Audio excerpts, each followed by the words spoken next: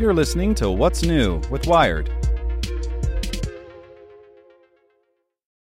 For the ones who work hard to ensure their crew can always go the extra mile, and the ones who get in early so everyone can go home on time, there's Grainger, offering professional-grade supplies backed by product experts so you can quickly and easily find what you need. Plus, you can count on access to a committed team ready to go the extra mile for you. Call, click Grainger.com, or just stop by. Grainger, for the ones who get it done.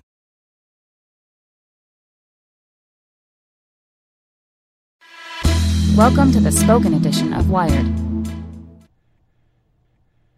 A House Republican joins the fight to save net neutrality by Clint Finley. Democrats just gained a Republican ally in the battle to save net neutrality. Today, Representative Mike Coffman, Republican from Colorado, became the first House Republican to sign a petition to force the House to vote on legislation that would reverse the Federal Communication Commission's decision to jettison rules banning broadband providers from blocking or discriminating against lawful content. The proposal already passed the Senate, where 3 Republicans crossed party lines to support it. In the House, it will need 218 signers. Before Coffman, 176 members had signed, all Democrats. But Coffman doesn't want to keep the FCC rules around forever. Today, he also introduced a bill that would replace the FCC's old rules with similar, though possibly less robust, protections. The fight to keep the Internet open belongs in Congress, not at the Federal Communications Commission, Coffman said in a statement. Coffman, who's facing a strong challenge in what's considered a swing district, sees restoring the old FCC rules as a stopgap while his bill is considered in Congress. Shortly before the FCC repealed the net neutrality rules in December, Coffman asked the agency to delay its decision and maintain net neutrality until Congress came up with its own rules. Net neutrality advocates welcomed Coffman's bill, though not without some reservations. It is unclear if this effort on basic consumer protection will fully meet consumers' needs and may need more refinement, said Chris Lewis, vice president of the advocacy group Public Knowledge, in a statement. Still, we respect the good faith effort that Mr. Coffman has made and are committed to working with him to improve the bill. Coffman's bill would ban broadband providers from blocking or throttling lawful content or from charging content providers for fast lanes or access fees. It would give the FCC authority to ensure that broadband providers don't block or throttle content as it enters a network from other networks under so-called interconnection agreements. Unlike the old FCC protections, however, it doesn't give the agency authority to regulate how broadband providers use data caps. That means, for example, that companies like AT&T would likely still be free to exempt its DirecTV Now streaming video service from customers' data limits, while subjecting data used by competing video services to those limits. Coffman's bill also differs significantly from the Obama-era FCC rules by creating a new classification for broadband providers.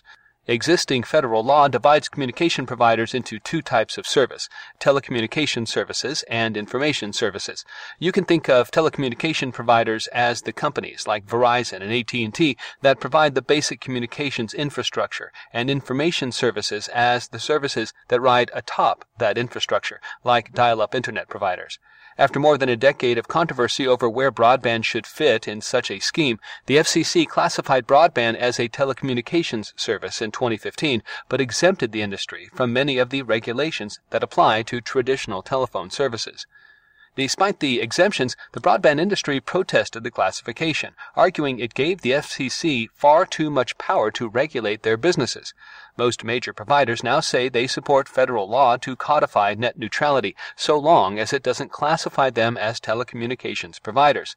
Coffman's solution is to create a new classification, giving the FCC authority to enforce specific rules while narrowing its authority overall. The broadband industry might not welcome the bill. The libertarian think tank Tech Freedom, which often aligns with broadband providers on the issue, panned Coffman's proposal, arguing it still gives too much power to the FCC and leaves the door open for the agency to reclassify broadband as a telecommunications service in the future. Legislation cannot allow the FCC unfettered discretion to go beyond core net neutrality principles, as Coffman's bill does, by allowing the FCC to strike down any practice or deal it decides unreasonable, Tech Freedom President Baron Zozga said in a statement. Both the proposal to reverse the FCC's decision and Coffman's bill face long odds. To pass, each would need support from all House Democrats and around 24 House Republicans, plus the signature of President Trump. In addition, Coffman's bill likely would need to pass through a House subcommittee chaired by Representative Marsha Blackburn, Republican from Tennessee, who has her own bill that would ban broadband providers from blocking content but allow paid fast lanes. For the ones who work hard to ensure their crew can always go the extra mile, and the ones who get in early so everyone can go home on time, there's Grainger, offering professional-grade supplies backed by product experts so you can quickly and easily find what you need. Plus, you can count on access to a committed team ready to go the extra mile for you. Call, click Grainger.com, or just stop by. Grainger, for the ones who get it done.